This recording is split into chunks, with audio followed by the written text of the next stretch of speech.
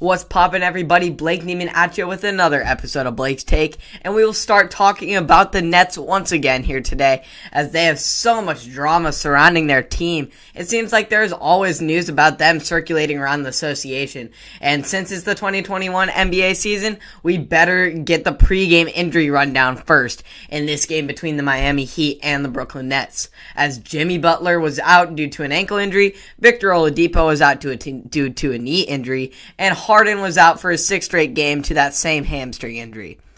But then just 2 minutes into this game, we lost another star as Kevin Durant, yes, the Kevin Durant who has only been back 4 games after missing 29 in a row due to a hamstring injury, went up for a basket but made knee-to-leg contact with Trevor Ariza, suffering a left thigh contusion, or bruise for short, and he would not return into this game.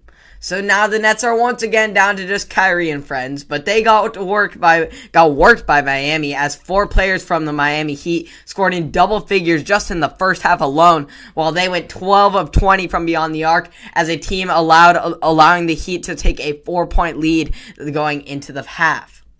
The Heat had a 7-point lead midway through the fourth and were looking pretty solid, but then the Nets would go on a 13-0 run, highlighted by a pair of near identical Landry Shamet threes to take 6-point lead down the stretch. But here come the Heat as Goran Dragic lobs one up to Adebayo while Ariza would follow in the paint, and Kyrie would miss a chance for the huge 3 dagger as Dragic would then get the rebound off the miss and took it coast to coast for the bucket to tie it all up 107 apiece, just like that.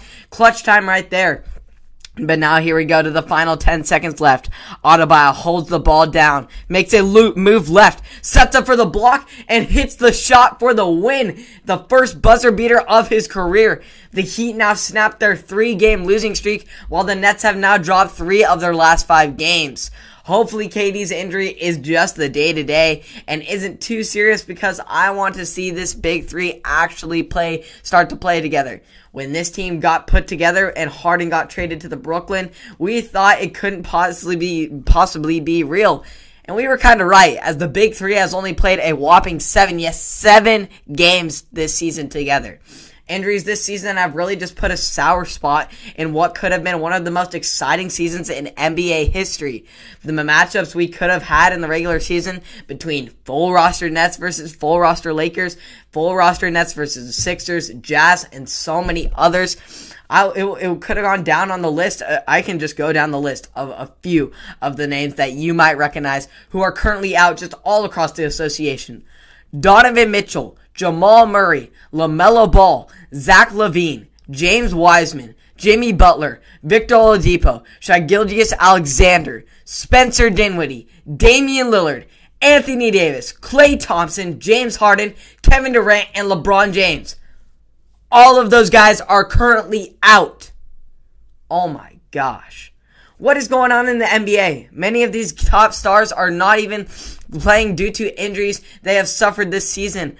I'm so glad that we at least still have Curry, because this season has been just ruined by injuries, and it may just go down as one of the worst entertaining seasons in NBA history. Speaking of Curry, though, being entertaining, let's talk about his insane performance this past week. Although many other injuries are past the association, we can't worry about that because, we obviously as fans, we're going to be worried about it, and we're going to be frustrated that we don't get to watch our stars play, and that's frustrating all in all, but Curry basically made up this week for all those stars. As Saturday night, Curry put up 47 points in a loss to the Boston Celtics, adding to his historic 10 games over 30 points run that ties the great Kobe Bryant for the most consecutive games with 30 points over the age of 33. The Warriors' success this season has hinged on Curry's consistent greatness, a level that he seems to raise every game now. Curry went 15 of 27 from the field in Boston, including 11 of 19 from beyond the arc, making the 20th time in his career he has made 10 or more three-pointers in a game, adding to his NBA record that he just wipes past the others. Second place is only with 5. Over this past week, here are Curry's stats. On Monday, he drops 53.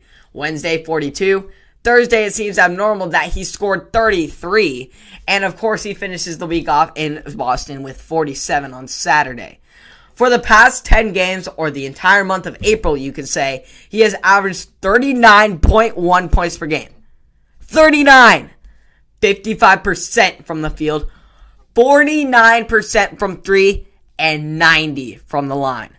It is just unreal the things this guy does. He is the greatest shooter of all time, undoubtable, and is proving to be the most lethal offensive threat and weapon in the NBA, even with everyone fully healthy. It's exciting to see Curry just totally carry this Warriors team in an attempt to make the playing game. But whether or not his legacy is just fully restored, and this season he should definitely be at the top of those MVP conversations. After the stretch he is currently having, who knows how long it could go, because he is just going off right now, and it doesn't seem like any team is going to stop him. So it'll be exciting to continue to watch Curry, and hopefully we'll maybe get some other star talent that we can watch other than just Golden State games.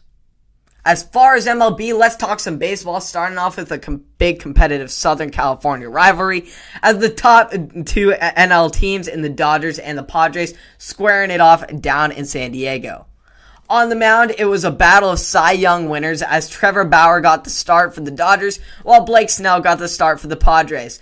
As the last time the Dodgers saw Snell was when he was pounding the zone, getting strikeout after strikeout against them until he got pulled in Game 6 of the World Series for the Rays, and they ultimately won.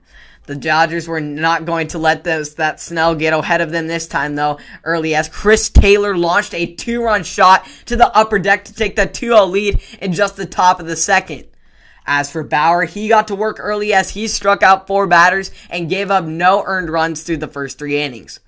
However, he left one hanging in the 4th, and Jake Cronenworth took advantage as he sent one deep right field for the solo shot for the only earned run of Bauer's day through 5.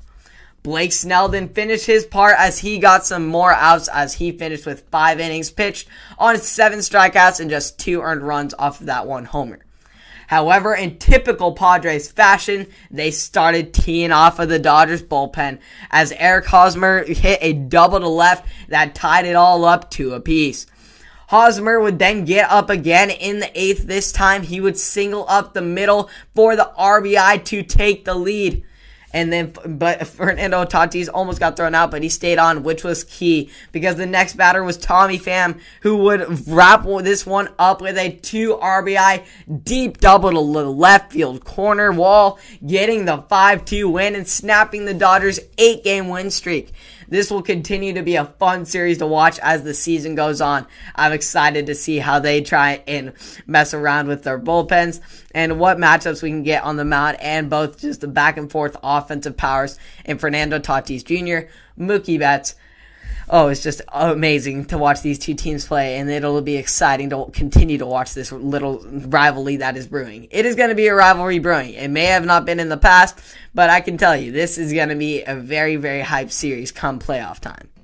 Now to a quick, exciting, close game against the Tigers and the A's. This game started with an RBI triple to the deep center wall from Roman Laureano that gave the A's the 1-0 lead.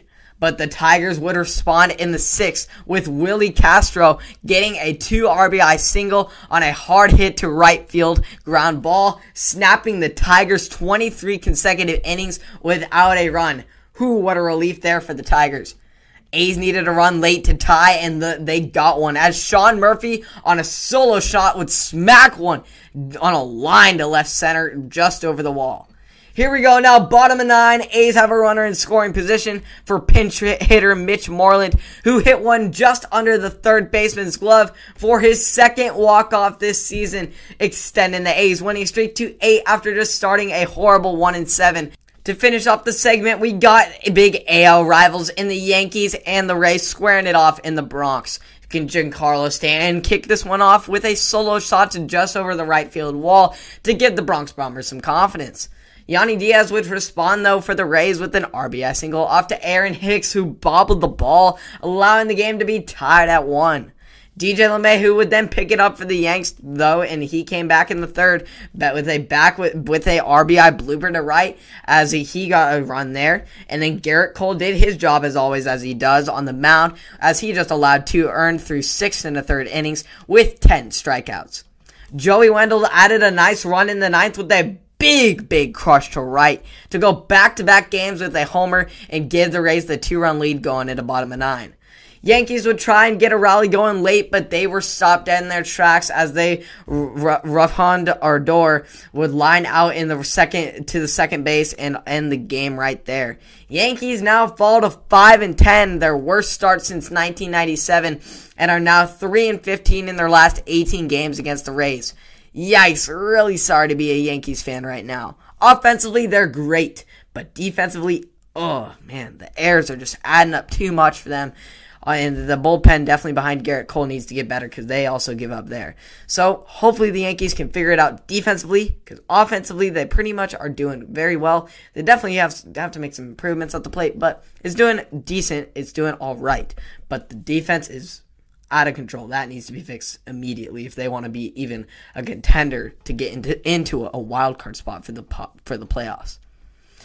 College basketball, here we come, and the time has finally come as Chet Holmgren, the number 1 ranked senior in the country and projected number 1 pick in the 2022 NBA draft, committed to, drumroll please, Gonzaga. Chet Holmgren is close friends with and a former high school teammate of and AAU teammate of Jalen Suggs, who just finished a stellar freshman season, as we all saw at Gonzaga, and is now projected to be a top 5 pick in this summer's NBA draft. He had a lot of influence, he said of Suggs. He is someone I know and trust. We had a lot of casual conversations. He is both a friend and a teammate. I get hear it firsthand from him. I would watch him play and watch how the team plays. Then we would talk. It's a culture where everyone comes and is willing to work. Holmgren had a dominant senior season of Minnehaha this past season, averaging 20.8 points, 12.6 rebounds, 4.5 assists, and 4.7 blocks while shooting 80% from the field. Minnehaha won its 4th straight state championship earlier this month, while Holmgren went on for 18 points, 13 rebounds, and 7 assists in the game as the 80-29 dominant victory in the Class 3A state championship game. Suggs became the highest-ranked recruit in program history when he signed last spring, but now Holmgren takes on that honor over his friend, as he is now the first number 1 ranked prospect to commit to Gonzaga. It's another step forward in the Zags' emergence as a true power over the past 2 decades. Gonzaga fell 1 game short of making the college basketball history earlier this month, losing that national championship to the Baylor Bulldog in the Bulldogs' first defeat of this season. Heartbreaking, devastating. So hopefully that devastation and heartbreak won't come back as they try and pick up this very unique and special once-in-a-generation talent in Holmgren, as he will try and push the Zags over the hump this upcoming season. As far as local sports, the Philomath baseball team was facing a huge task in trying to take down the defending state champs, Banks Braves. The Warriors would get this on the sticks early as they were looking good, with Cameron Ordway slapping a double on the first pitch of the game, while Griffith followed with a walk to set up a 2 RBI single for May, which was huge 2-0 lead in the first inning. The Warriors would then follow in the third with a double from Griffith, who later stole home, and then Chase Beardsley drove in Adam Hernandez on an RBI single to put up 4 runs in the first 3 innings for the Warriors. Great start there. And then Ty May, of course, followed in the 5th with a double to right center. Russell got hit by a pitch to get on base and set up a 2 RBI smash to left for Beardsley as the Warriors were looking as if they were going to compete well, putting up a solid offensive performance. However, the Warriors struggled on the mound, and their defense was struggling as well, as they gave up 11 earned runs off of the Braves' impressive offense, who's got 11 hits to get their 4th straight win by mercy rule this season. The Warriors will attempt to bounce back as they head into their league schedule in a very tough opponent in the Sweet Home Huskies on Wednesday and Thursday, looking to try and finish the league strong and regroup, because we are hoping to see this team again in the playoffs and get our redemption and get that. We were very all over the place yesterday and really not smooth and in rhythm, and hopefully in the short period of time of 4 weeks we can get there and get to that really elite level that we should be at as the Philomath baseball program is well known for. So we'll try and bounce back. The Philomath baseball team defensively is going to really grind down and battle down as they try and improve and hopefully see these Banks Braves once again in the postseason. So thank you for tuning into another episode of Blake's Take. Hope you enjoyed all of the craziness in the NBA. Just not enjoyed it. As a fan, it is horrible to see all these players injured, and I don't know if I've ever seen anything like this with this many stars out of the league. It seems like everyone on the All-Star team is just out right now. But Curry keeps us entertained, right? And then, of course, we got always baseball to watch, and the Padres taking on the Dodgers. It's going to be great in this postseason, and throughout the season, it's going to be awesome. Hope you all enjoyed all that. You can catch me on Apple Podcasts, Spotify, and or YouTube. Hope you all enjoyed, and I will get you with more national and local sports in the next episode of Blake's Take.